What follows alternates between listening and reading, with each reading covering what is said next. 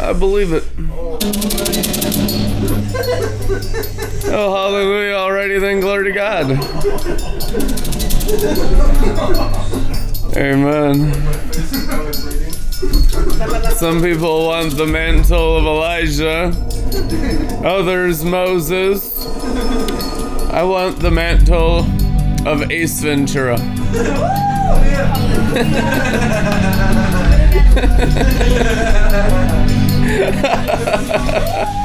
Like a glove.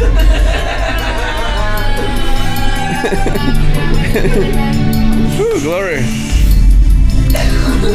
Well, it's a beautiful day in Mr. Rogers' neighborhood.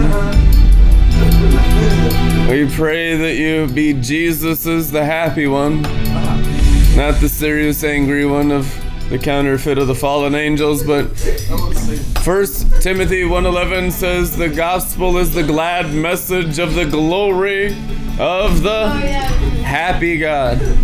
1 Timothy 1:11. The gospel is the glad message of the glory of the happy God. Now I've been feeling like it's important to do slideshows. So we're gonna have a scripture of the day. Scripture of the day. It's right here. In this world, we are Jesus. 1 John 4:17. And if you would just declare that out loud from the Bible, in this world, we are Jesus. Amen. That's wild. You know, because a lot of believers don't think they're Jesus in this world. They think they're a sinner. They might get some revelation about the sinful nature and think they're a reptile snake in the garden. And then they begin to act like it by biting the saints, accusing the brethren, cynical, gossips, slanderers. They boast in their shame. We'll get into that. That's Philippians 3. That's where we're going to be in the Bible tonight if you want to look in there. I think in the Passion Translation. Good to see you guys are crazy as ever. Wild and crazy drinkers in the glory. Thank you, Father, for a people growing as Jesus. Not Jesus in the soul. This is where people get it confused because they know they're not Jesus in their soul. That's why they deny divinity in that realm, and they're right to do so because that's blasphemy. But you have Christ in you, the hope of realizing his glory, Colossians 1:27, which is Jesus in your spirit. In your spirit, you are Jesus in this world. In your soul, you're not. Your soul is being sanctified from all sin. Pride. Pride's not a one-time deliverance. Pride is a dying daily, like layers of an onion. No one can say, oh, I've overcome pride. You're a liar. You're demon-possessed. Pride is the very removal of humanity off of Christ's divinity, which is growing in grace. Pride is what you'll wrestle out in your salvation with fear and trembling all the days of your life while you have a human body. And it does get easier. Why is that hard to say? It does get easier. Is there wine or something in here? It does get easier. Hallelujah. God is good. We praise you, Holy Ghost. Get our eyes off everything else. Get your brain out of everything else. Put your brain in the spirit. Put your brain in the river. You got to be renewed in your brain, the Bible says. In order to grow in the glory, you have to renew your mind. Mind renewal is the conquering of human pride, which is all in knowledge, the Bible says. Knowledge is pride. Knowledge puffs up, but the Spirit builds up, it is written. Problem is, we get into some knowledge, even if it's knowledge from God, for all knowledge is from God. God is the Spirit of knowledge. Some of it's not used for God, some of it's used for soul. That's the tree of knowledge that Adam and Eve ate from and died. So it's not about just knowledge. It's about the river and putting gemstones that are revelations into your spirit and flowing in the spirit of the knowledge. Knowledge without springs of water in it is dead, a dead letter that kills. So a lot of people, they get into conspiracy. They begin to worry about the enemy. How many of you know the Holy Spirit's never worried about the enemy? The Holy Spirit does not worry. The Holy Spirit cannot fear. It's not possible. The Holy Spirit can't sin. He's God. What makes the Spirit God is that he can't sin. He can't tell a lie. The Bible says only flesh can lie, but the Spirit of truth cannot exaggerate, cannot lie, and cannot sin. And you have that Spirit with you today. That Spirit is going to transform you from carnal to righteousness. And you're going to discover your spirit's ability to be just like the Holy Ghost. The Bible says all the training in this earth is by the Holy Ghost. So the training from the fivefold is just their measure of grace in releasing their relationship with the Holy Ghost into you. Holy Spirit's all we got, guys. You don't have anything else going in your life except the Holy Ghost. The Holy Ghost created everything. The Holy Ghost is God. We need the Holy Ghost more than ever before. Having the Holy Ghost isn't just the baptism of the Holy Ghost and speaking in tongues. Speaking in tongues is not having the Holy Ghost. It's not, sorry. The gifts are not evidence of the Holy Ghost. Jesus said they weren't. He said the fruit of the Spirit was evidence of the Holy Ghost. You can have the gifts without the giver. You can have the gifts without the Holy Spirit and still be operating in soul, still be operating in pride, still be building your own ministry, still be doing Christian activity, still be completely deceived, still be worldly. A worldly Christianity that is operating in gifts instead of the fruit of the Spirit.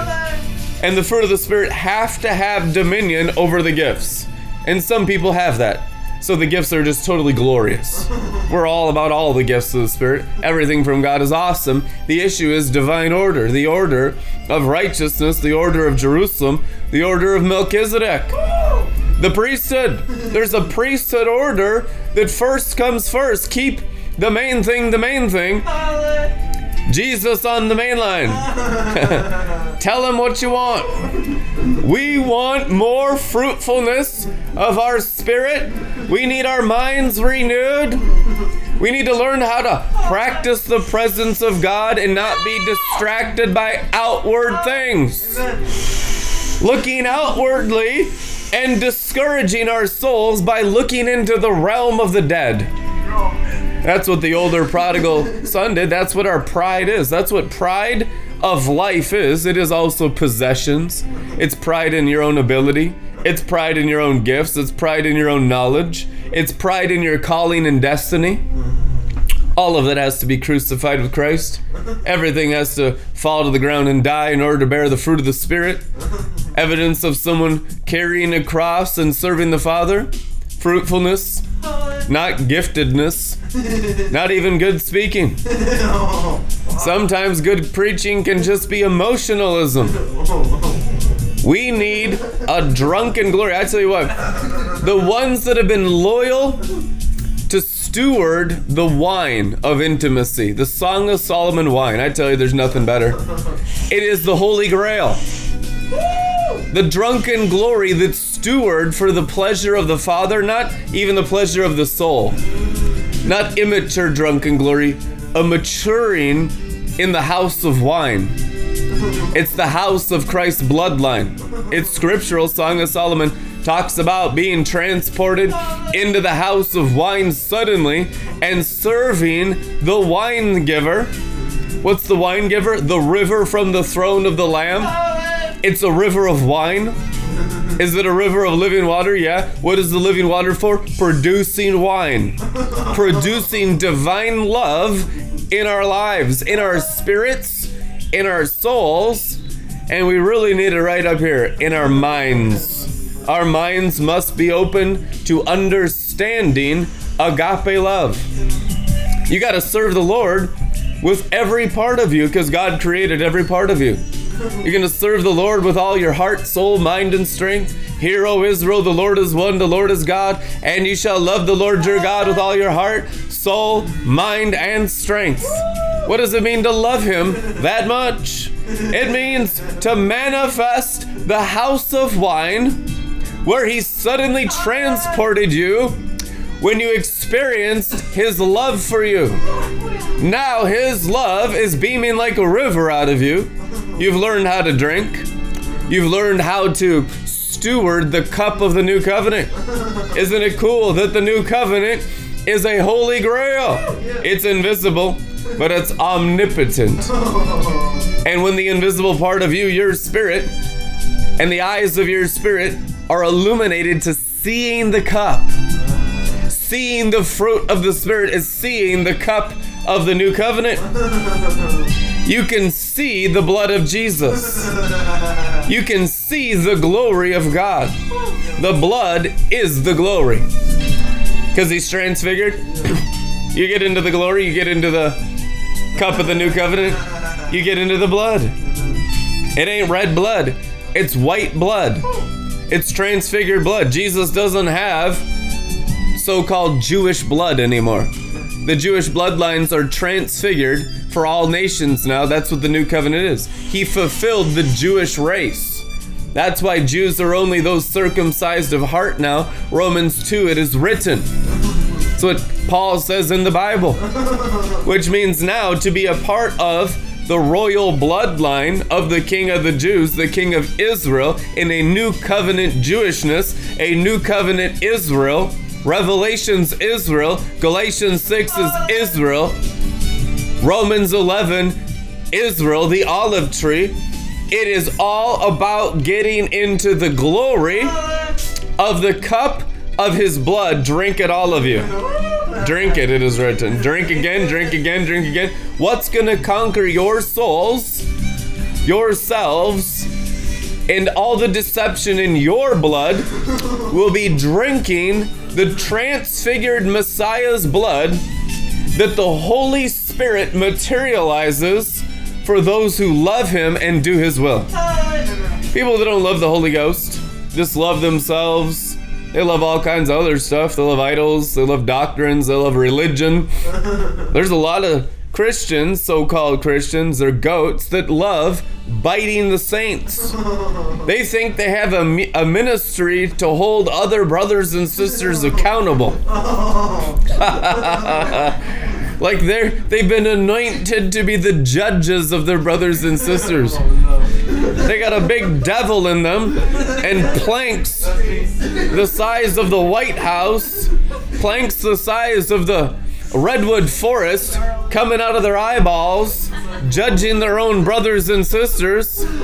Oh, hallelujah. You got to get the redwood forest out of your eyes. And you need Solomon's forest in Lebanon, Song of Solomon forest, that emerald green new life. There's a forest in heaven that consumes the forest on earth, and I can see the Lord taking us into the jungle. Welcome to the jungle. It's all fun and games. And as Axl Rose says, you're gonna die. You're gonna die in the jungle. Amen. That's what the cross is for. It's a wonderful privilege to die in the forest. It's a forest of crucified ones who hang on the trees, which is their whole flesh and soul. Lust of the eyes, lust of the flesh, is to be hung on a tree. And you have that tree. The tree of life is where you hang the lust of your eyes and the lust of your flesh. and the pride of what you possess in this world, which is mostly, the problem is mostly knowledge, and then idols. What you can do, your ability, and then what you know.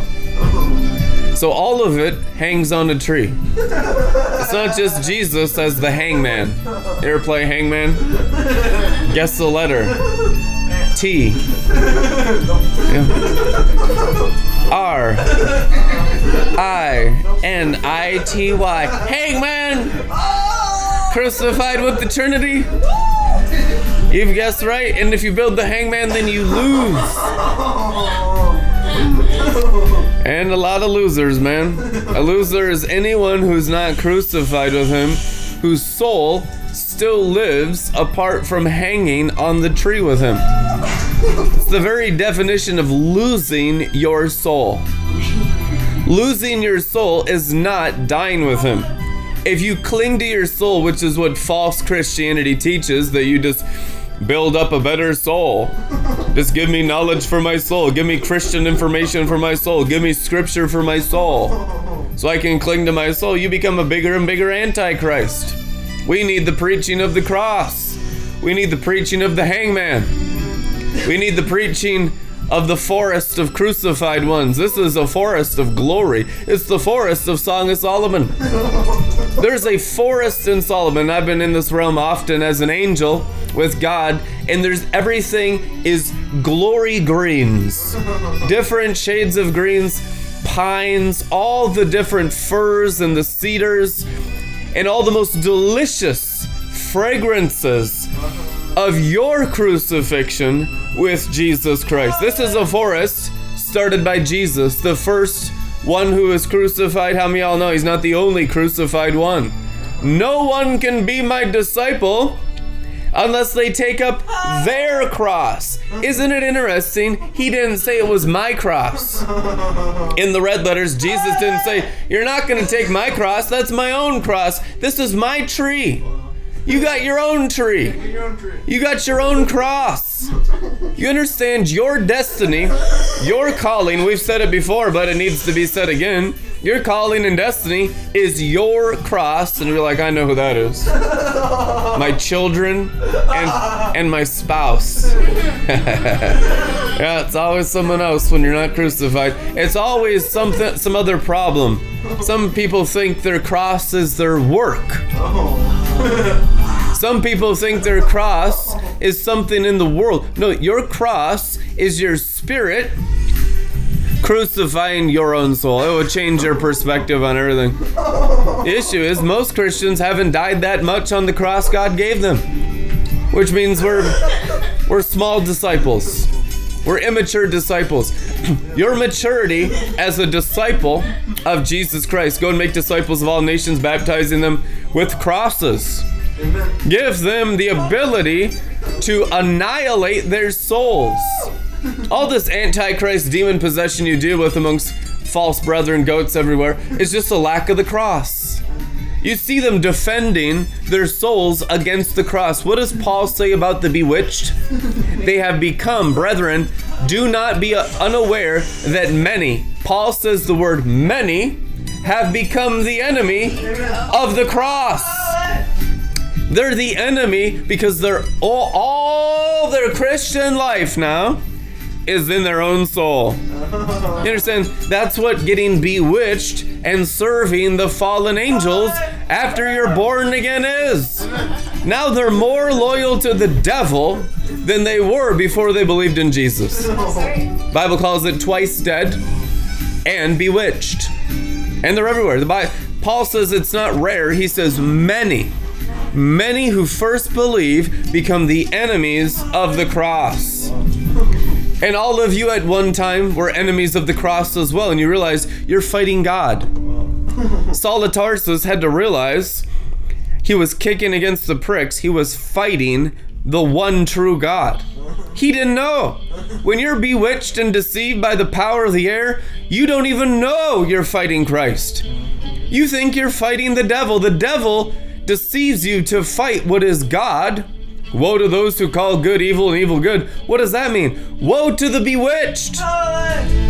Woe to those who are soulish, who have forgotten the annihilation of their own carnal members, their own will, their own emotions, their own feelings, their own greed and selfishness, lust of the eyes, lust of the flesh. You can spot them a mile away. The ones that are not serving their own cross are all about stealing from others because they've denied the ability to produce fruit themselves. To become like the demons is to live in your soul where there's no fruit except what you take by attacking others. That's why they attack, because they have forfeited their spirit's ability to bear fruit. And they need fruit. They know it's all about the fruit, but they can't bear fruit because they're soulish and they've denied him in their spirit. They denied the cross, the ability for their own spirit to bear fruit. And if you're fruit bearing, all you do is grow in unconditional love towards others. You won't say negative things towards others.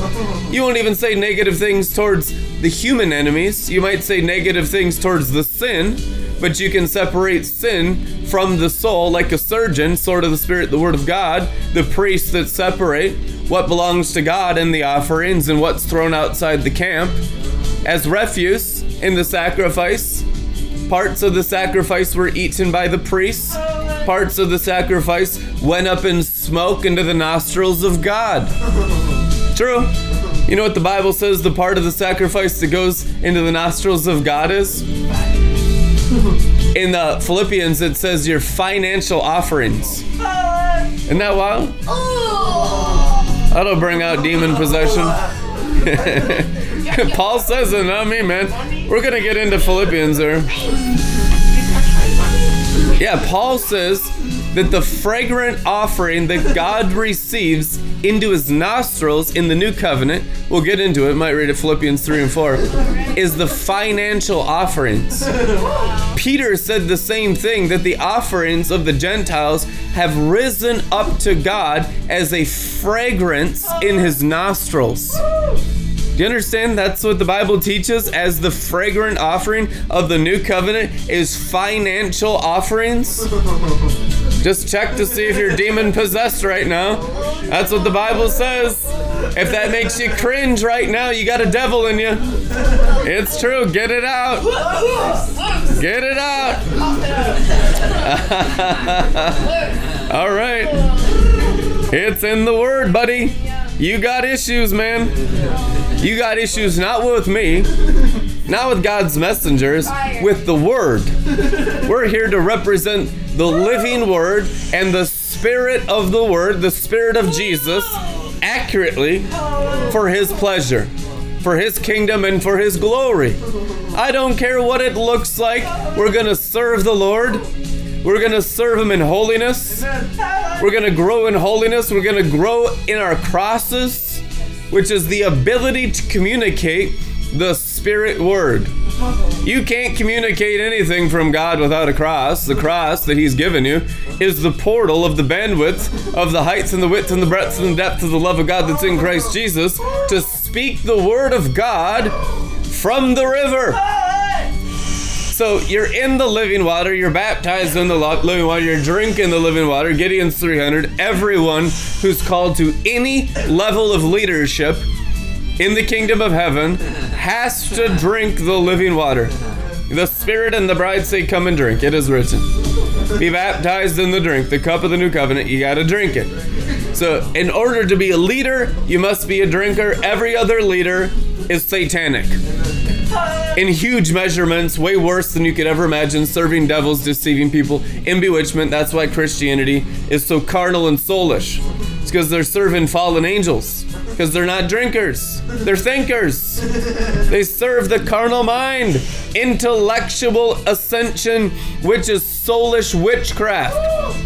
To ascend by Christian intellectualism, Christian reasoning, sense reasoning, ascension is to ascend illegally like a thief and a robber outside the sheep gate to the Father. And to the Father, Jesus Christ said was going up into the heavens. Was the rising of your soul on mountains. And he taught about mountains. He went up into the mountains. He took his disciples up into the mountains. And how many of y'all know Jesus, as a man, Jesus of Nazareth, as a man, was anointed by the Holy Spirit with apostolic grace. The main manifestations of Christ in Matthew, Mark, Luke, and John is an external anointing of grace. And when he said it's profitable that he goes to the Father, it's because now you're going to have an internal manifestation of grace. They didn't have that. Jesus, you could say, was almost anointed like an Old Testament person. And he fulfilled the law on the cross to make us New Testament people, which means the apostolic and the prophetic anointing, the internal grace, is now inside man and woman's spirit. It's true. Jesus had it in the spirit, but he had it upon him. He limited himself to a man in an Old Testament situation.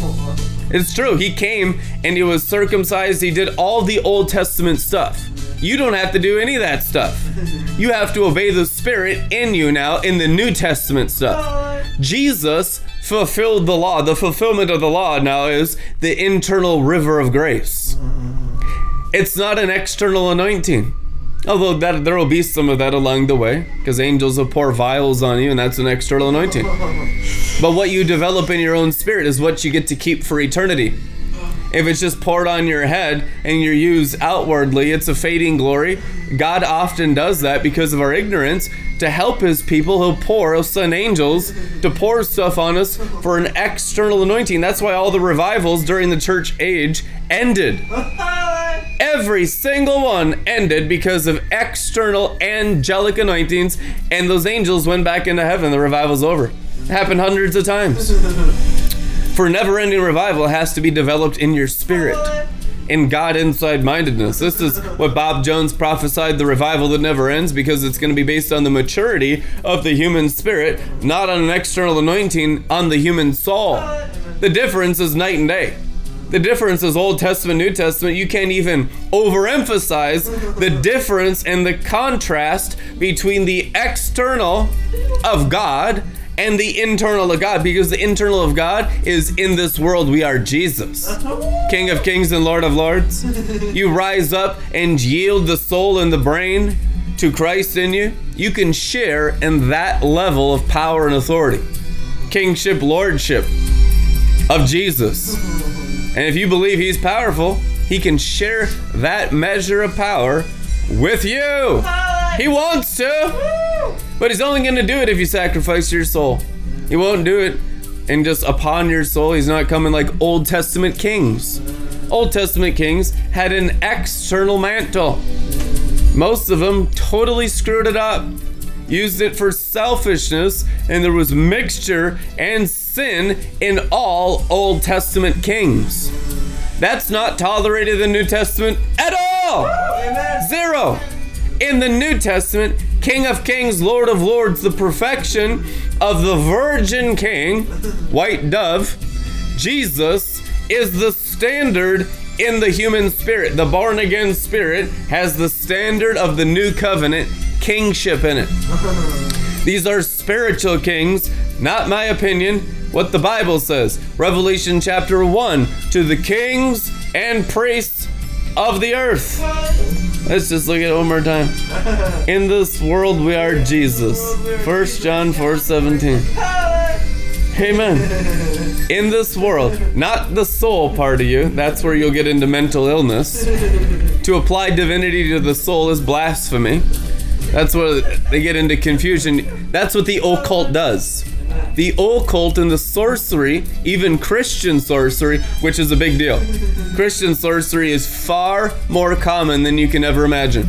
Christian sorcery is applying divinity to the soul. And you can use the Bible to back it up.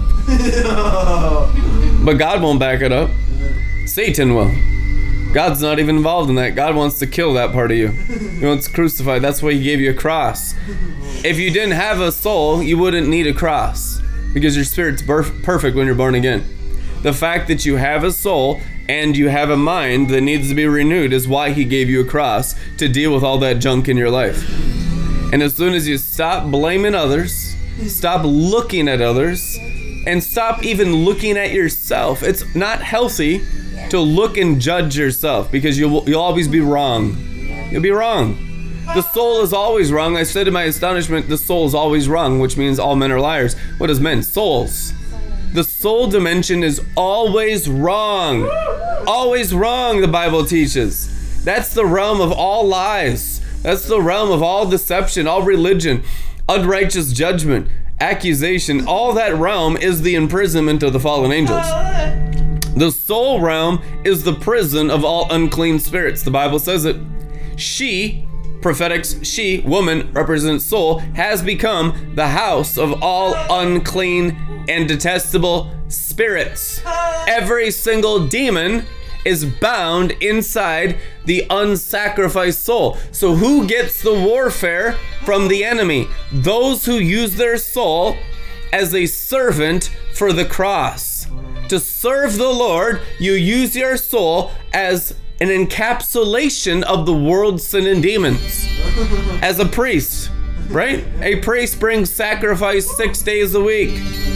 And there's no rest in God. God never rests. The Bible says God never sleeps. So there's 7 days of him constantly working by his spirit. Not by the soul, not by flesh, not by might nor by power, but by my spirit, says the Lord, in the soul, killing all that's in the soul. This is how you take the high place.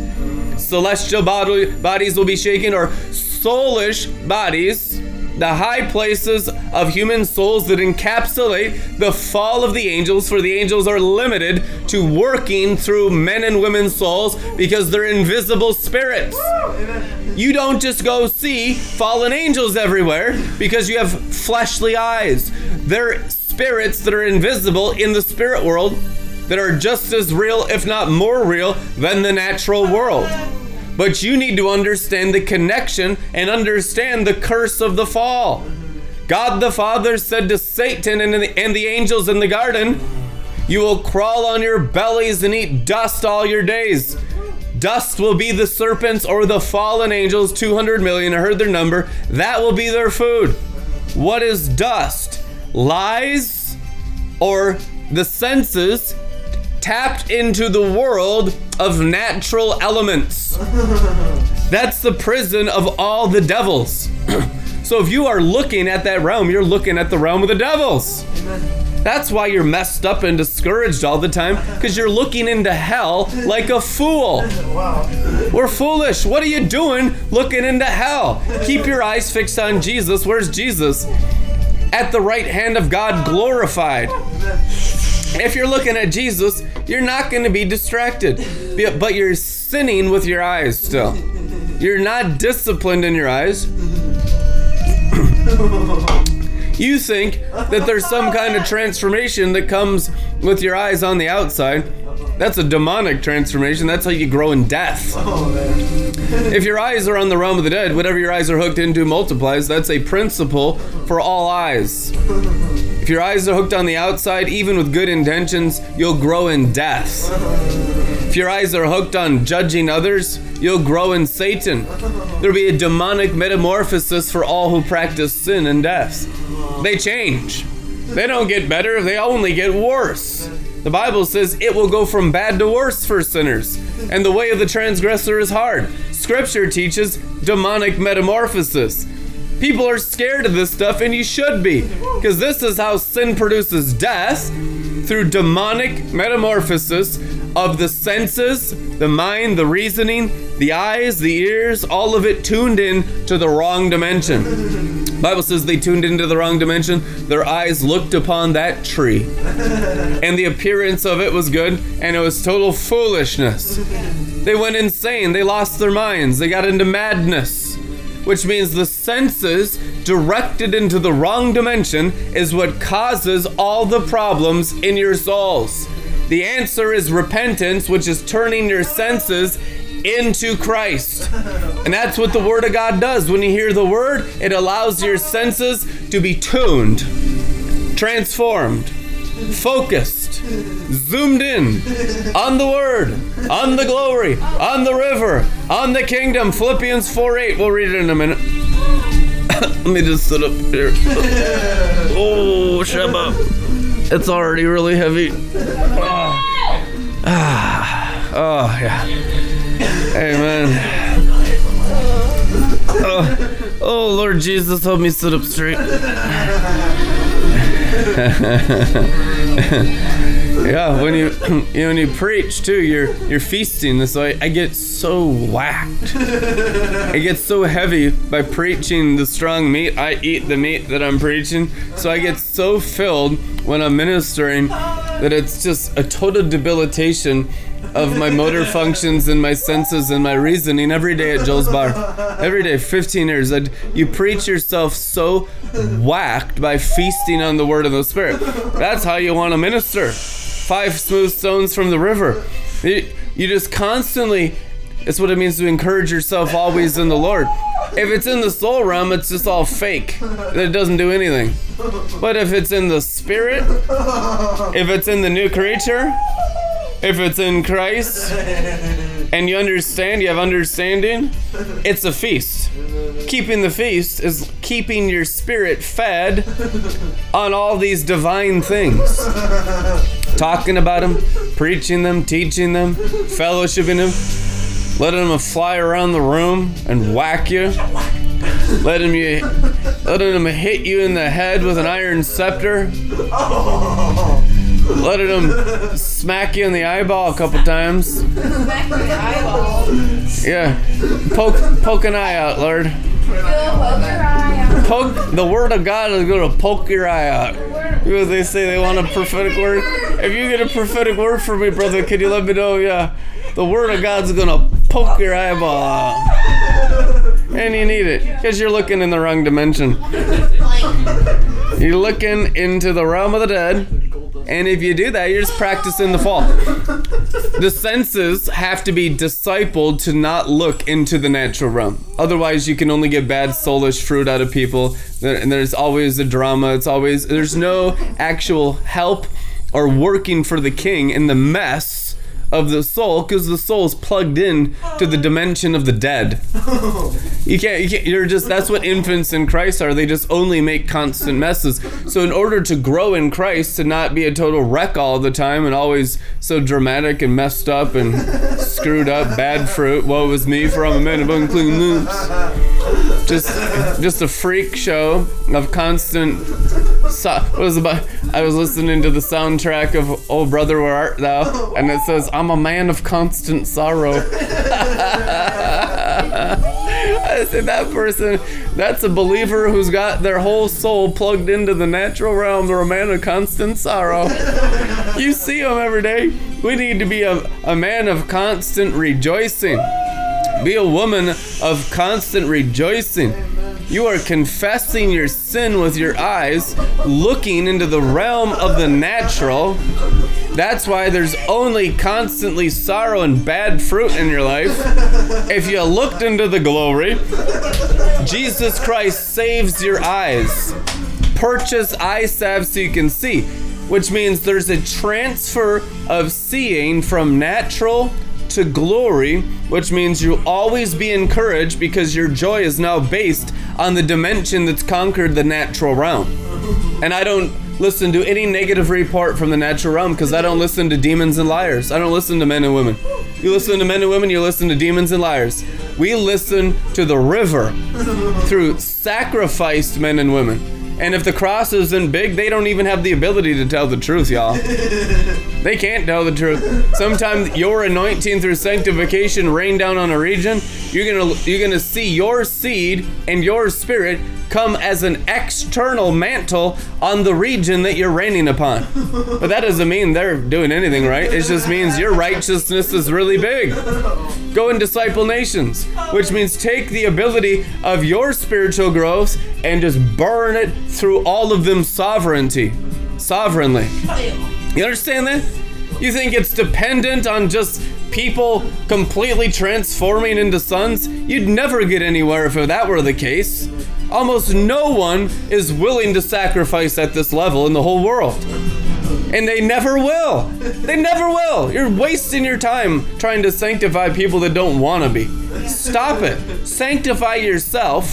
If you're listening today, you're called to be one of those great ones that goes all the way in the cross and just bears the total fruitfulness over states.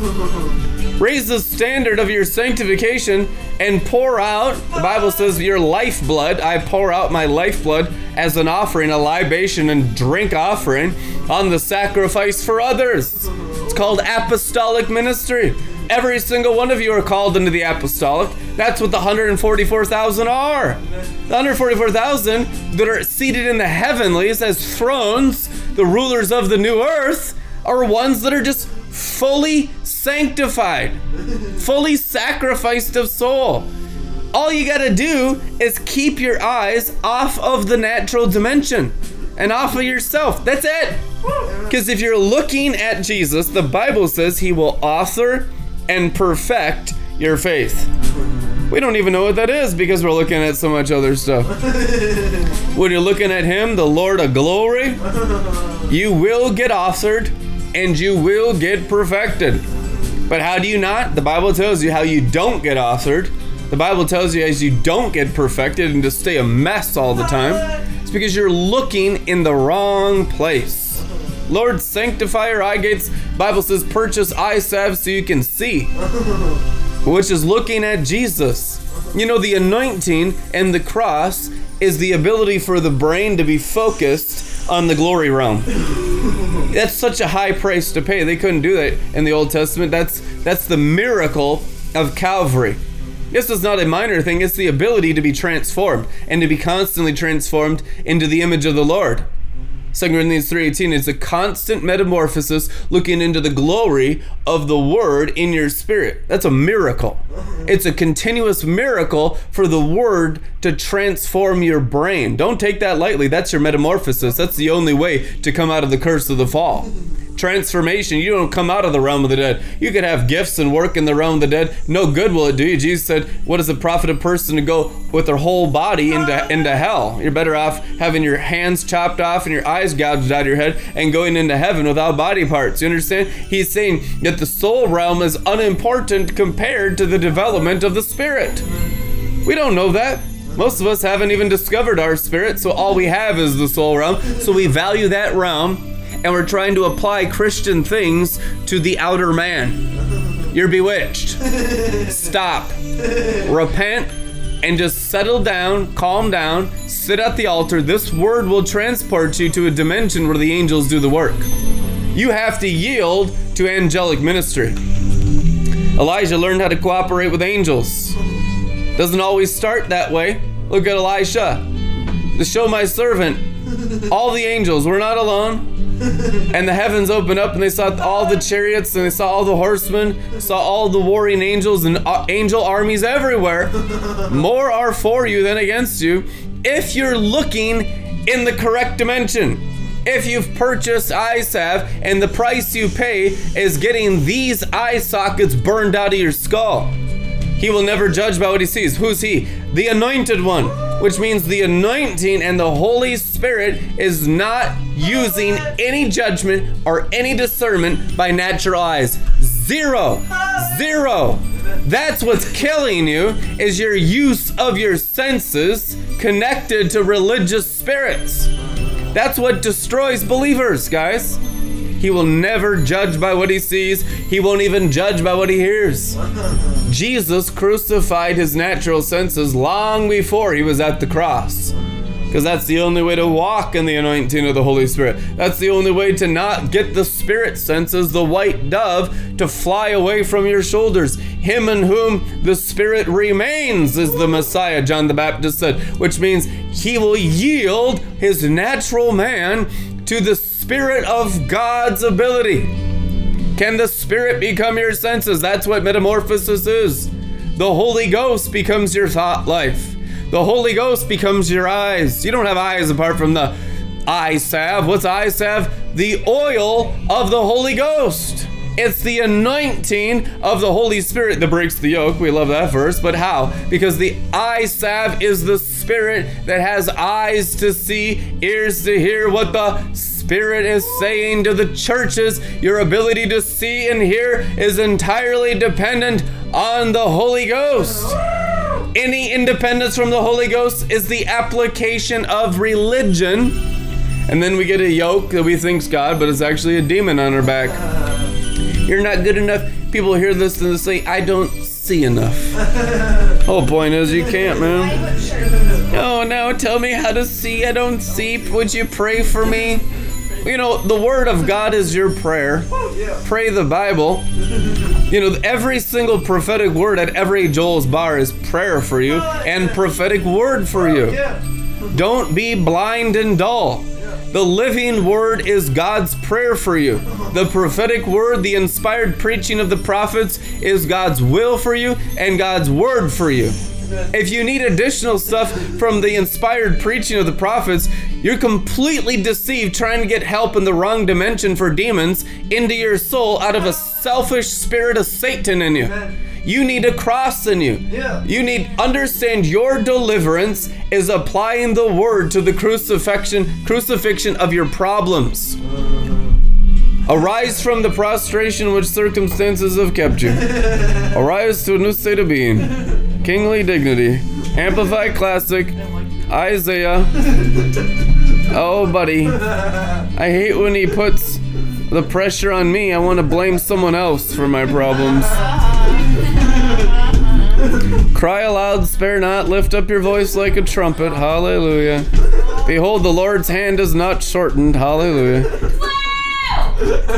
Isaiah 60 verse 1, we're going to switch to the Amplified Classic in this prophetic flow tonight and just understand this word to get you out of your soul, yourself, your feelings, your emotions, your circumstances, your conditions. Arise from the dead. The gospel is the preaching of the resurrection, not in thought, but in spiritual substance and elevation. The gospel transports you. Suddenly I was transported into the house of wine. Why? Because I believed the word. When you hear the word, mix it with faith, and you will experience deliverance. Deliverance is a sudden transportation of your inner man into different realms. This is how you get saved, by rising from the dead. This is how you stay saved. This is how you get the devil under your feet. I know the devil's under your spirit's feet because he can't kill you. But is he under your heart and mind and bone and marrow's feet? Most likely not. So that's where the work is. That's where the ministry is. That's where the priesthood is. Putting spirit through soul, slaying heart, slaying blood, slaying brain, all the brain cells, all the bone and the marrow, all of it getting slain by Christ in the spirit. This is what transfers the river of salvation from spirit to the entire soul. You know, we get it in the spirit and it feels good, but we don't like how it feels in the soul. We think it feels bad. If you love him, it feels good. If you don't love him, it feels bad. Oh, no. And there's a judgment for all the parts of us that don't love Jesus. I've been in ministry 16, 17 years full time, and a lot of people love Jesus a whole lot less than their mouths confess. And you can always tell by the cross and the crucifixion of the heart and mind for the spirit getting built up. They love him in talk, but they don't love him through the crucifixion of the soul. It's false love. And everyone in their infancy deals with it. That we have this zeal for him, that I really love Jesus, but it's a soulish energy. It's a religious love. And it all will burn up. It's foolishness. There's a ton of madness in the soul that gets just sparked with zeal after your spirit's regenerated. And that's what you just clean up for sometimes 14 plus 3 years in Arabia, like Saul of Tarsus. If one of the greatest apostles of all time had 17 years, according to Galatians, to get all the strange fire and zeal and the garbage of the soul, the infirmity of the flesh, he calls it in Galatians 4, just burnt off his spirit to have a pure release of the morning star without the human mixture, which is normal sanctification of Jesus fully formed in you. I labor amongst you tirelessly until God is fully formed in you. But that's such a foreign concept to most Christians that we just stick to an external God because we don't know how he's formed in us, because false Christianity has rejected sanctification. It's rejected metamorphosis. They're against it. They weep and gnash their teeth when the prophets teach about it in this generation. Most of the prophets in this generation don't even teach it. They don't even know about it. It's just all an external anointing. Yeah, and my people perish for what? A lack of revelation, a lack of knowledge.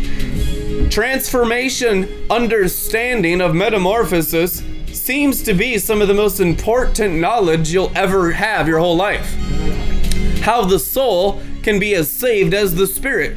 How many of y'all know that's the most valuable treasure? Amen. What does it profit a person to gain the whole world yet forfeit their soul? Their soul never learned how to be as saved as their spirit. They live on in complacent satisfaction. That they're cool with just fire insurance, but they don't know how to transform their minds to live in the glory realm of the throne room with the 24 elders in that dimension with the 4 living creatures on the sea of glass, totally transformed on the inside in the third heaven, a temple of the third heaven. My Bible says your body is the temple of the Holy Ghost. Your body is the temple of the crystal sea of all of his glory. Your body is a temple of the Shekinah glory. What else is in there? Get it out. That's what we're warring against now. Until you don't have any experience except third heaven in that body. New wineskins. If there's other stuff stealing your confidence, it's because you're demonized. And you have to war against that stuff, and some of that will only come out with prayer and fasting. I mean, you're gonna have to fast. There are stuff you're gonna deal with in your soul that won't come out unless you deny yourself, pick up your cross, and follow him. We want to conquer a demon, but we can't even conquer a donut. Can't even conquer a donut. Bogarts. You think that's not prophetic?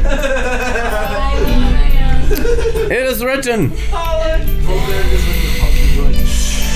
But, you know, the whole process of dealing with infancy is enjoyable. God's a great parent. Does he scourge children? Yes. Does he discipline children? Yes. I mean, some of it is severe. There's severe discipline. If you reject that, the Bible says you can't be his son and daughter. If you're wounded there because of having bad parents, it blocks you from being parented by God.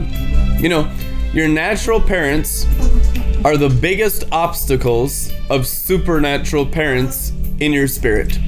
For everyone. At age 18, I came against this wall in my spiritual growth after I'd been born again.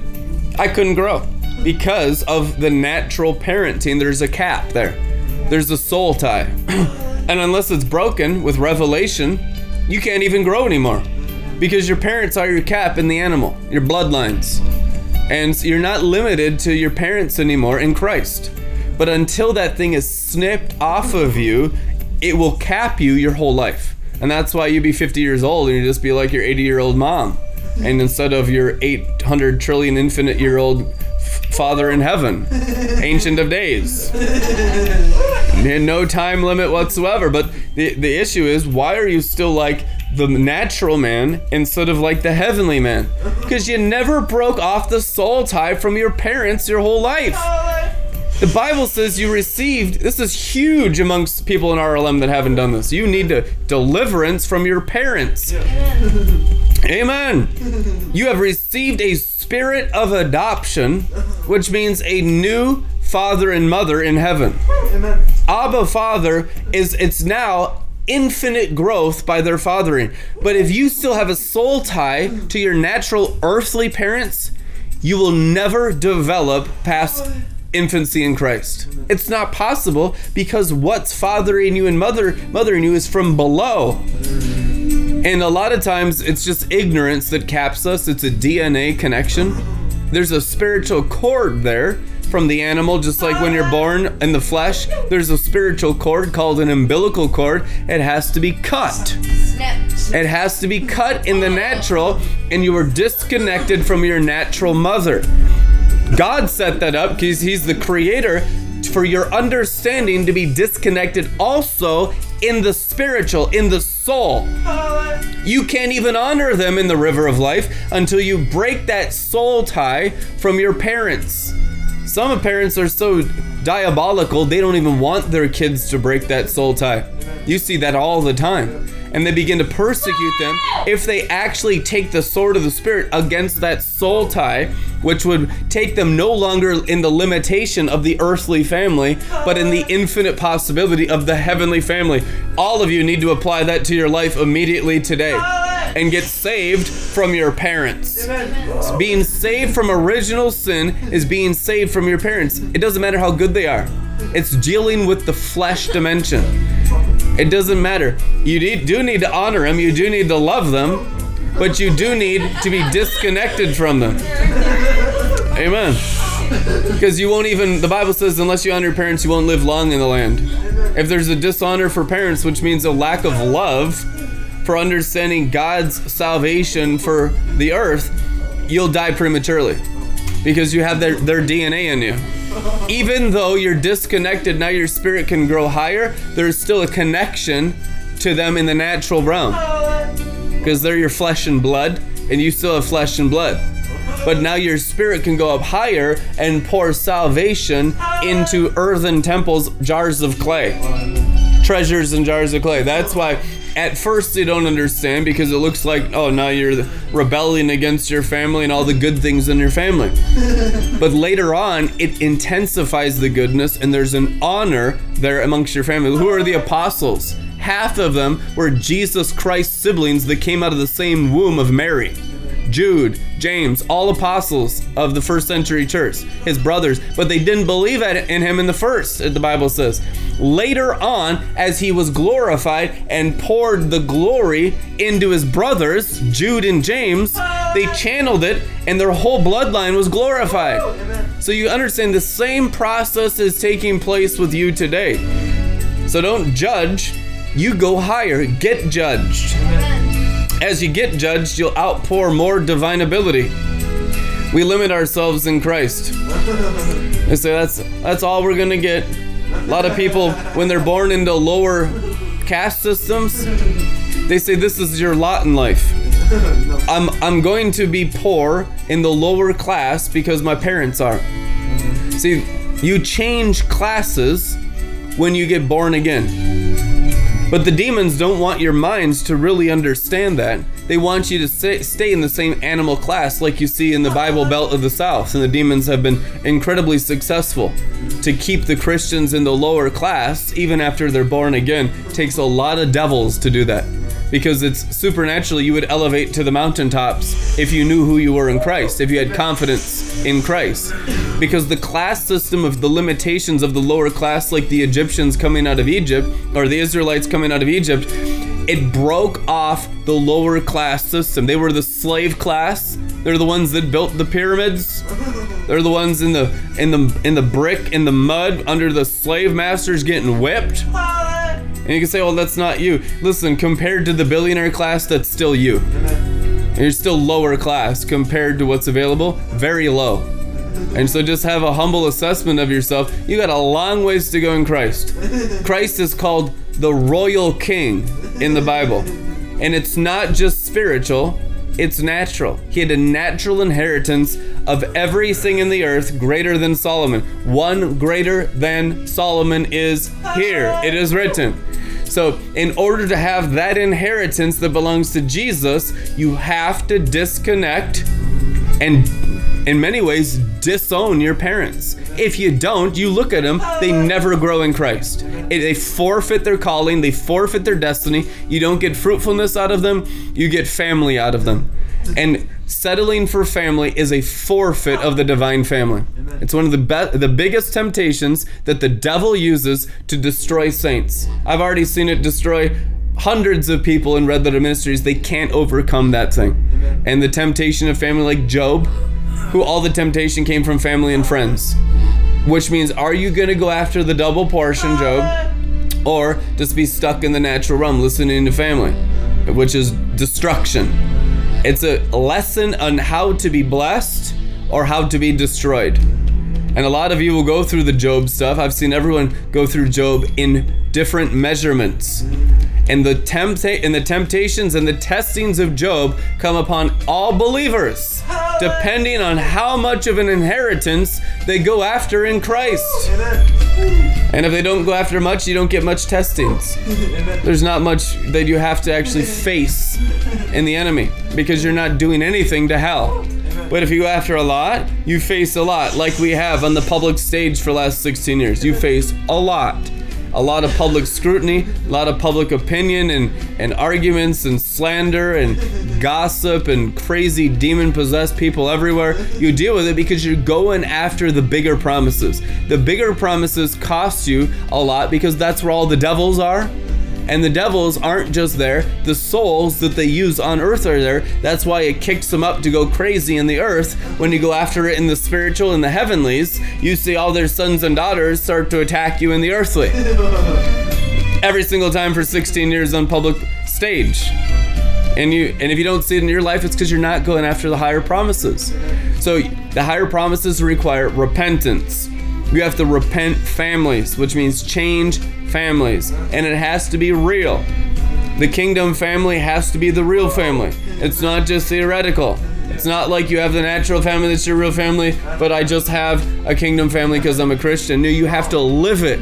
You can't be a hypocrite and come into inheritance of Christ. The devils know you're playing games, that you're not a real believer, that you still all honor your own little animal families. And the kingdom family is not a more real family to you than your animal families, a flesh and blood family. You're not a real Christian yet. You're not a disciple. A real disciple has the kingdom is more real in the heavens than the natural on earth. That's the standard of being a basic disciple. And most believers now don't even have that. That's the beginning of discipleship, that my family is now in heavenly Jerusalem. Why do you think the cloud of witnesses visit some people and not others? Because some have their real families in heaven, and that's the only family they have. And they love the earthly, but the earthly is no longer their family. What did Jesus Christ say? The same exact thing. Listen to this. He said, "My mother and my brothers and sisters are those who do the will of my Father in heaven." Amen. It had to be in heaven, otherwise they're not family. Yeah. Jesus said, "You are not Jews and you are not the sons of Abraham," because you're living out a natural earthly family life, not the heavenly sacrificial life of the mountaintop of serving the God of heaven like Abraham did. If you did that, you would love the Messiah because he's the one speaking to you, Jesus said all the time. But they didn't love the heavenly because they were fortified through religion in the earthly. That's what you need to divorce the religious spirit out of you that keeps you in the earthly counterfeits of experiencing the divine heavenly realities. We're not in types and shadows. We are in the full-blown fulfillment of grace. There's no shadows here. We live in the glory realm. It's all light. God is all light. In him, there's no shadows at all. What does it mean? Types and shadows now on the earth, and you call it prophetic, is the false prophetic. That's why some of that stuff that's called prophetic, it's just a shadow of the heavenly, and it just keeps you locked into the realm of the natural. You need to go up where there's no shadows. It's a more mature prophetic path when the prophecy ceases to exist because the light's so bright. Prophecy shall end. 1 Corinthians 13, it is written. Which means use prophecy to go up to where there's no more types and shadows. If you stick around in the types and shadows of the glory, and you say, "Oh, it's prophetic all the time. Look at the license plate. Look at all the stuff in the realm of the natural. It's so prophetic, blah, blah, blah." I tell you what, you're not using prophecy correctly. Amen. The spirit of prophecy is the testimony of Jesus of how to ascend to the place where there is no more shadows. Amen. A shadow is a reflection of light. Something that has light shine on it is seen and blocking it, and there's a shadow of it on earth, which means you are in the wrong dimension. You go up into the glory dimension where there's no shadows. This is how we use prophecy. So don't use prophecy to just stay at that realm and look at how everything in my life is prophetic. That's not what it's for. You need to go up higher to where prophecy ceases. Amen. Until the glory light is so strong that there is no more natural shadows at all. and your inner man and your soul can both go into that dimension today. It doesn't need to take you 40 years. All it takes is your faith in the Word and knowing you're invited to go higher. Once we get out of the 7 churches of Asia Minor, there's a door in heaven that says, come up here. That's when you come out of the prophetic. There's a place of ascending into a door above the prophetic. The glory realm, the prophetic oftentimes is just the outpouring of the glory into the natural realm of shadows. So it is out here. It's the sweat of your union with God. That's why signs and wonders follow. Because the real glory is what causes it of your union in that heavenly dimension. But if the eyes are still in the natural realm, as the Bible says, Hebrews seek signs and wonders, they just wanted that stuff externally in the soul realm. That's demonic. It's demonic soulish activity, and we'll all practice it in part when we're immature. But there's a maturing in it into a greater light. That stuff will follow you until the whole earth is glorified, which will take 1,000 years. It'll take another 950 years for there to be no more prophecy. There's 7 days God the Father created it, and you are in the year 6022. So you got over 950 more years of shadows, but the shadows will get less and less and less, but you're not called to live in that dimension now. That's the dimension that we rule over. You're called to the glory dimension now as the children of the resurrection in this generation to increase the Shekinah light so dramatically that it comes like a flood. Like the days of Noah is the bringing of the Shekinah, not on some external gifting, but of your own spirit, Father of glory. Father of glory is fathering your spirit to be totally glorified, for your spirit to be an outpouring of the Father's glory over the natural realm. But right now it's just dealing with inside the natural realm of your earthen vessels, because you're all in the process of being sanctified for your spirit's glorification to be the outpouring of the latter rain. And the glory of the latter house will be greater than the former. You are the latter house. You are the house of his glory. I will glorify the temple of my meeting place, and you are that temple now. The Spirit of glory is conquering you on the inside through your thought life, through the tenderness of your heart, through your yielding to correction, mainly as disciples getting discipled by the prophets and apostles. Those that attacked the apostolic anointing of the apostles all went to hell in the first century. There's so little fear of God in American Christianity. They attack the apostolic anointing in America, and it's no big deal. That's the guaranteed way to lose your salvation. Guaranteed in the Bible. You've seen it before. So we have a people all over the place with no reverence for the fivefold. No reverence for the sacred oil. On people that are totally unqualified, but grace abounds. That's who God uses. Saul's a serial killer, and he's used for the Gentiles. Why? As an instrument and object of grace, so that you know the gift came from God and not the man, because you know the reputation of the man. The man was killing Christians. Now the man is anointed as a Christian, a Christ one. The contrast is so startling that there can be no confusion about God and man. And that's why God uses broken people. They don't stay broken, they get healed. Sanctification is you're not broken anymore. Get that nonsense out of here.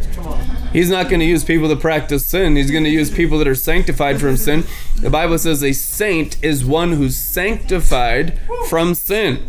We don't practice sin. Anyone that continues sinning has never known him, 1 John says. So that you stop by eating and feasting on the word, and now instead of practicing the soul's connection to the realm of the natural, which is all sinning, even good stuff that you think, it's all sin. If it's connected to the natural realm, no matter what the activity, good, bad, and ugly, it's sin. Sin is falling short of the glory. All have sinned and fallen short.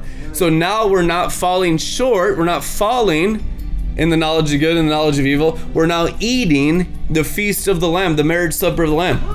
We have become the children of the resurrection by our senses and our mind and our eyes, every part of us, now looking into the author and the perfecter of our spirit, which is faith.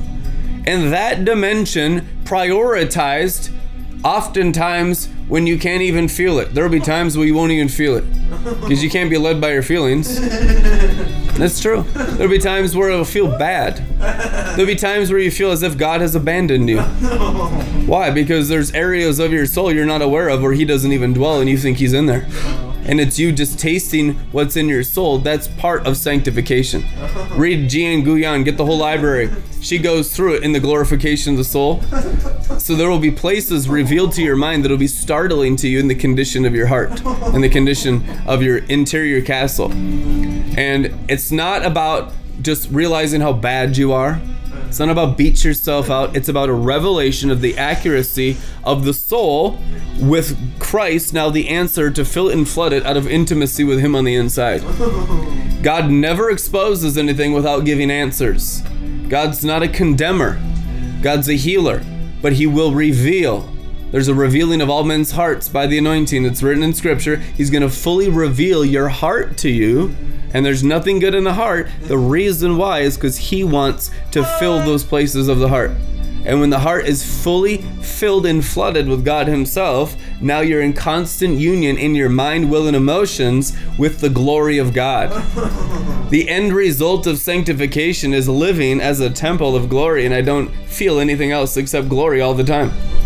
I don't feel anything else except glory all the time. It don't matter how bad the persecution is, how bad the demon-possessed psychos are going out there. No matter, none of it affects the realm where you've been sanctified, because that's storing up treasures in heaven where moth and rust can't destroy, which is building up your spirit unto the most holy faith, praying always in the Holy Spirit. You're lifting your soul up into an incorruptible place of union by the sacrifice of carrying your cross, and that is the better portion that cannot be taken from you. Amen. Notice the stuff of Martha could be taken from her. The thief comes to kill, steal, and destroy. The works of the soul can be taken. But the greater portion, the works of the Spirit, Mary company, can't be taken, because you're storing up rewards in heaven where thieves and rust and moth cannot steal or destroy. The development of your spirit is invincibility. And that's why it's so costly, because the temporal stuff that's not invincible is being deteriorated by the invincible, so it feels as if though many times you are dying in the process. And in fact, during metamorphosis of a worm becoming a butterfly, it does die. The whole DNA structure transforms into a different DNA creature. So the old thing really does die, and it's not just holding it on the outside and just living on the inside, the new part of you. The outside is eaten and changes in DNA. Amen. So just like Jesus' body was changed, we're going to get into it. Go back into the Passion Translation, Philippians 3. You got to hear this now. My beloved ones, don't ever limit your joy or fail to rejoice in the wonderful experiences of knowing our Lord Jesus. Amen. I don't mind repeating what I've already written you because it protects you. Beware of those religious hypocrites who teach that you should be circumcised to please God, or soulish activity to please God. For we have already experienced heart circumcision. Spirit, you already are a regenerated spirit. And we worship God in the power and freedom of the Holy Spirit. Not in laws and religious duties. We are those who boast in what Jesus Christ has done and not what we can accomplish in our own strength. Spirit over soul. Amen. It's true that I once relied on all that I had become. Soul. I once relied on soul. I had a reason to boast and impress people with my accomplishments. More than others, for my pedigree was impeccable. I was born a true Hebrew of the heritage of Israel. As the son of a Jewish man from the tribe of Benjamin, I was circumcised 8 days after my birth and was raised in the strict tradition of Orthodox Judaism, living a separated and devout life as a Pharisee. Holiness of the soul is what he's saying. And in the holiness of the soul, he says he was blameless. Woo, buddy. Now we're going after the root of the curse of the fall right there. And concerning the righteousness of the Torah, no one surpassed me. The righteousness of the soul He said, no one surpassed him. This scripture now he's not lying to you. I was without a peer. Furthermore, as a fiery defender of the truth, I persecuted the Messianic believers with religious zeal. Notice the war of soul versus spirit here. Isn't that what you deal with every day? See how the two trees in the garden are only soul and spirit. Amen. Yet all of the accomplishments that I once took credit for, I've now forsaken them, and I regard it all as nothing compared to the delight of experiencing Jesus Christ as my Lord and Savior. To truly know him meant letting go of everything from my past. Letting go of everything from my soul. To truly know him, you have to completely let go of heart and mind and bones.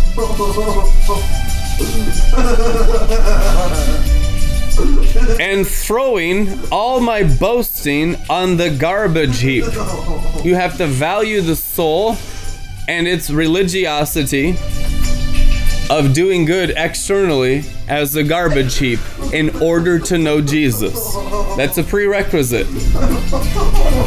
It's all like a pile of manure to me now. And that's most of what's in your guys' souls.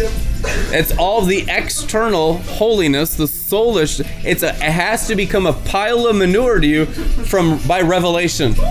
Otherwise, the Bible says you will never know Jesus until that dimension and that soulish realm becomes a manure pile. You cannot know Christ unless this happens to you, the Bible says.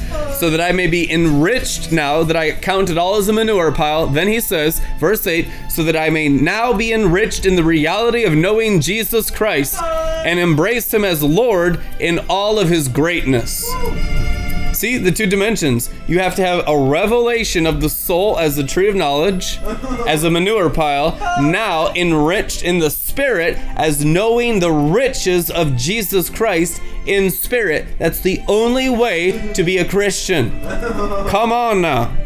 My passion is to be consumed with him and not clinging to my own righteousness based in keeping the written law. My righteousness will be his, based on the faithfulness of Jesus Christ, the very righteousness that comes from God. And I continually long to know the wonders of Jesus more fully, to experience the overflowing power of his resurrection working in me. I will be one with him in his sufferings, and I will be one with him in his death. Only then will I be able to experience complete oneness with him in his resurrection from the realm of the dead. He is teaching how to become a child of the resurrection. Amen? I admit that I haven't yet acquired the absolute fullness that I'm pursuing, but I run with passion. See, a revelation now, it gives the blueprint of the Spirit's building in your soul, in your life, in your heart, in your mind, in your whole world. The revelation is the blueprint. Now, after the revelation requires your loyalty to the word and obedience. Without obedience, revelation won't even profit you. You'll be worse. Having all that revelation without obedience, you'll be the worst, most wicked warlocks in the world. That's the most fallen angel-like you can get. Revelation is not the end result. It's the blueprint of the building, and the building that comes with the blueprint of revelation only happens when you obey the word. Obedience without sacrifice, obedience to the revelation will build the house of God in your life. What does the Bible say? Obedience is better than sacrifice. There it is. Thank you, Lord. Amen. We need obedience to sacrifice. The sacrifice is obedience. Amen. Obedience is my bread. Obedience is your donuts. Oh, yeah. Donuts. We need to go on an obedience fast. Obedience to the revelation you already have. We often want more food and we haven't obeyed what he's already given us. I got people listening to Joel's Bar 2 years with zero obedience and this go away sad. Didn't work for me. You never obeyed one word in your life. You stayed a people pleaser, and you actually grew in the devil because you never obeyed. We see it all the time. You gotta mix revelation with obedience. Otherwise, you'll get worse. Because in hearing the word, you've denied the word. It's not going to work out well for those people. That's how you accelerate your destruction. Because you were ignorant before, so grace abounded. Jesus said, now that you see, your judgment comes swiftly. I don't depend on my own strength to accomplish this. However, I do have one compelling focus. I forget all of the past. I forget all the soulishness. As I fasten my heart to the future instead, I run straight for the divine invitation of reaching the heavenly goal and gaining the victory prize through the anointing of Jesus. See, I'm going up with all this stuff. He says, I'm going to take this, my new spiritual ability, and run a heavenly race into the heavens for the prize of Jesus. You know what that is? The glorification of your soul. The Spirit's taking over is how the soul gets totally transfigured. Glory to glory. So let all who are fully mature have the same passion. What's the passion? Annihilation of soul, building up a spirit. That's the passion. Have the same passion for anyone who has any maturity at all. It is written, Philippians 3:15, and if anyone is not yet gripped by these desires, God will reveal it to them, because they're still deceived. They need revelation, revealing. Amen. And let us all advance together to reach this victory prize, following one path with one passion. Anybody know what that one path is? The river. My beloved friends, imitate my walk with God. Isn't that why Paul told everyone, copy him? He'd be persecuted by half the charismatic church right now. We don't follow man, Paul. We follow Jesus. Exact opposite in the scripture. The apostolic is the following of God. Anyone that doesn't follow the apostolic does not follow Jesus in Christianity. They follow devils. My beloved friends, imitate my walk with God and follow all those who walk to the way of life that I modeled before you. That'll mess you up right there. For there are many who live by different standards. As I've warned you many times, I weep as I write these words, because the devil comes in and says we don't follow man, and now you follow devils. Because you're not following God's anointed. You understand? That's how he picks off so many people. They are enemies of the cross. What is it to be an enemy of a cross in this context? Is to no longer follow the apostle. In the paragraph, that's what he's talking about. They became the enemies of the preachers of the cross.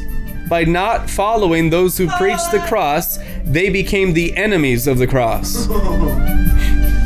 Read it for yourself, Philippians 3:17 through 19. And then he goes on to say, doom awaits them. They'll lose their salvation. Paul was saying those that stopped following him would not go to heaven. Can you imagine if we said that stuff today? We need to, because it's the biblical truth. If you're not following the prophets, you're not going to heaven. Amen.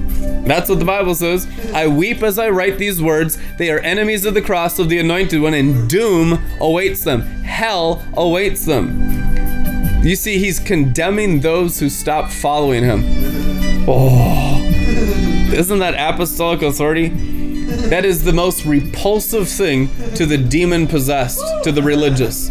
That right there will get them weeping and gnashing their teeth. But you need to know it's in the Word. It is biblical, guys. We follow the fivefold on earth in the river. You'll know them by their fruit, which is, who do we follow? We follow the fruitful ones in the river. And if you're not, you are definitely doomed and going to hell. That's what the Bible says in here. They are enemies of the cross of the anointed one, and doom and gloom awaits them. Their God has possessed them and made them mute. They're demon possessed. When you stop following the apostolic, the grace of the apostle, you get demon possessed. You've already seen it hundreds of times in RLM. When they stop following the apostolic that the angels led them to, demons jump in their bodies. Now they're following the devil.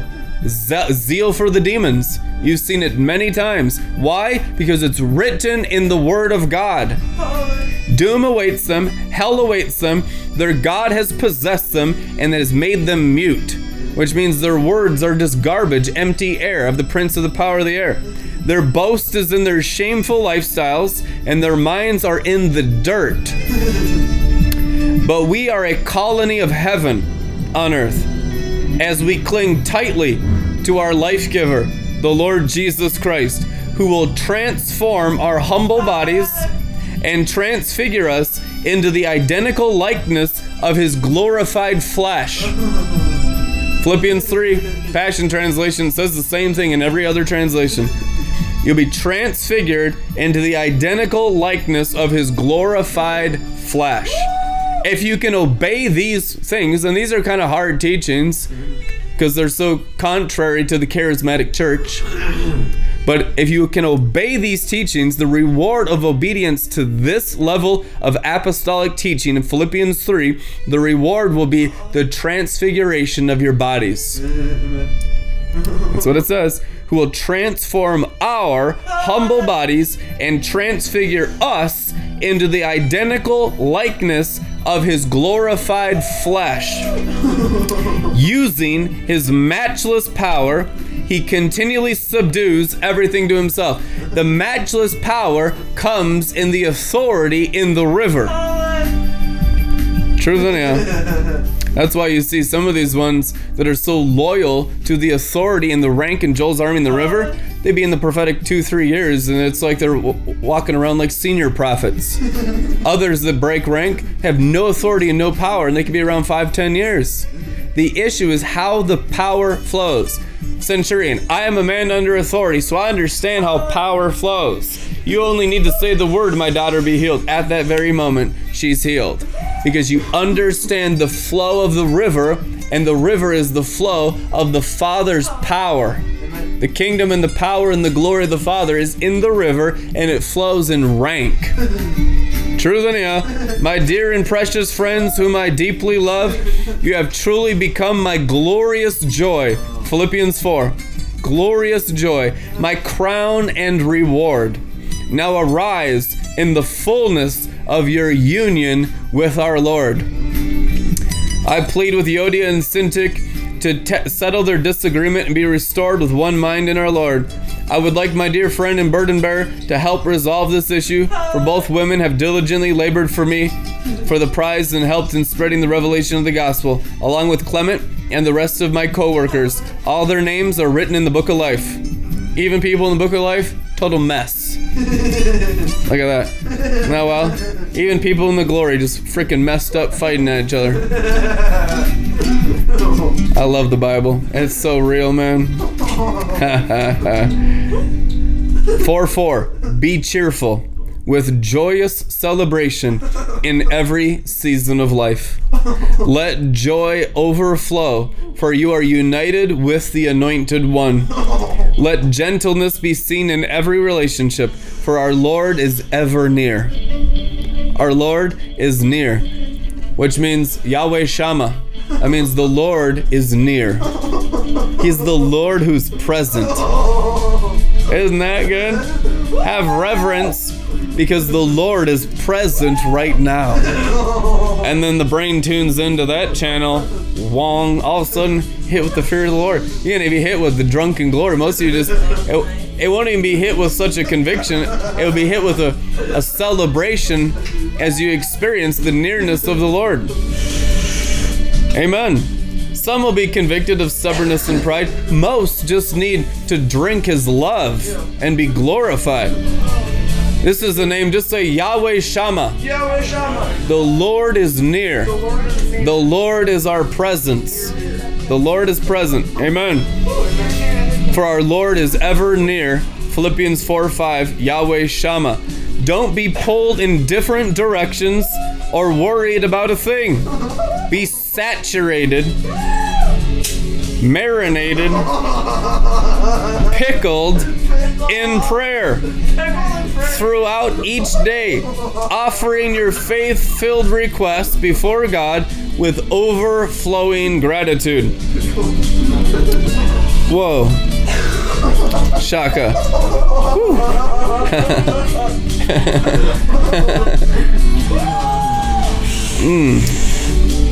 Overflowing gratitude. Just let that sink in there.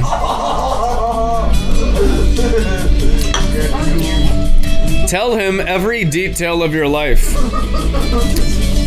Then, when you have overflowing gratitude and you're talking to the Holy Spirit about all the details in your life, then God's wonderful peace that transcends human understanding will make the answers known to you through Jesus Christ. So keep your thoughts continually fixed on all that is authentic and real, honorable, admirable, beautiful, respectful, pure and holy, merciful and kind. And fasten your thoughts on every glorious work of Christ.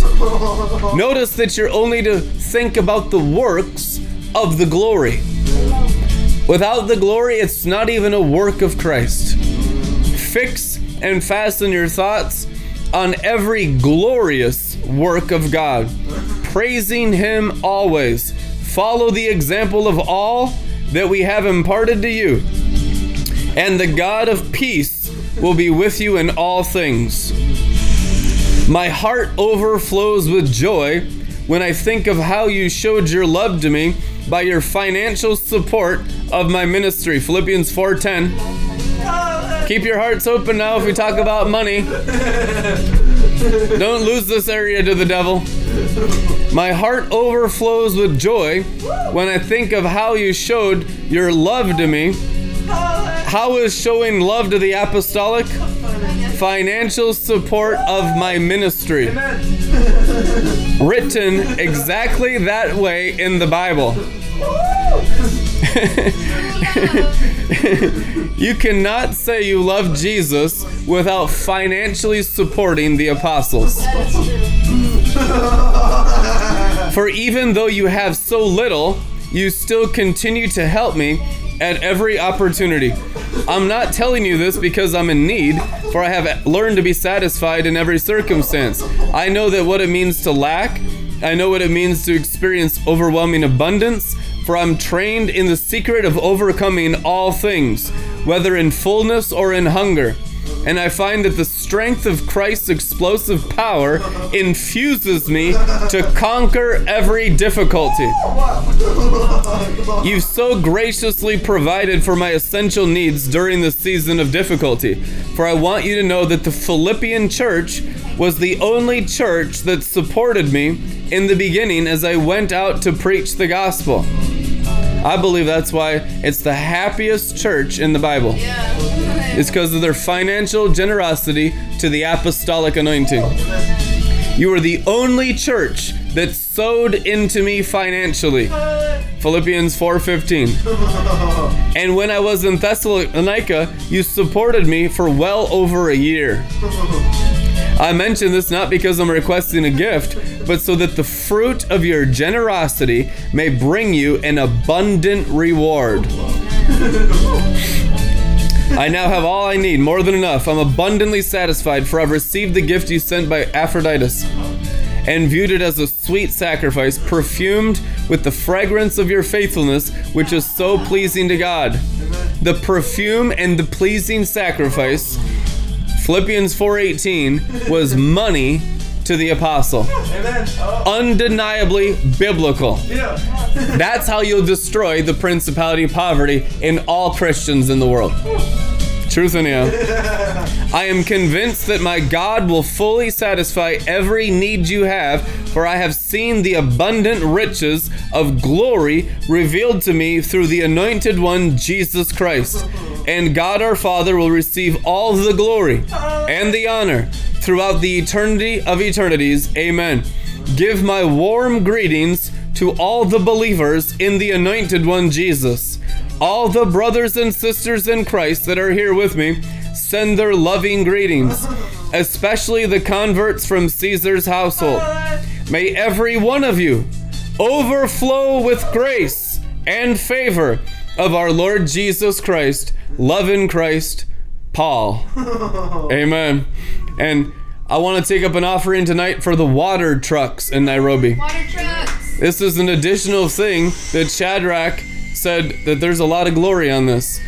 That bringing in fresh, clean water, these people don't even have running water where we're going on Saturday. He wants to bring in 3 gigantic purified water trucks.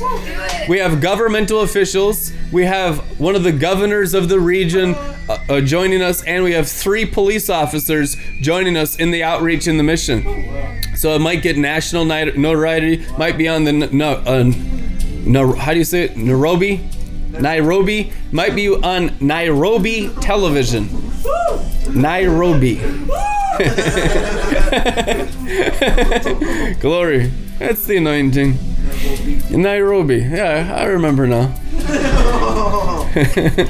Yeah, that's where we are over there. The water trucks will be in Nairobi. It might be on Nairobi television. And so let's blow it up. So if you want to give the links in the description, $150 per water truck. So each 150 that comes in will get a water truck. Let's do it. And if you want to give 15,000, we might just buy a water truck. Amen. Yeah. We already have the tank. We need the Isuzu to match it, and it's $15,000 expense. As much as you want to support this ministry, we'll build the apostolic. And there's no cap, there's no limit until the whole earth is built and ruled by the apostles, which is the kingdom age. That's where we're going in this. Amen.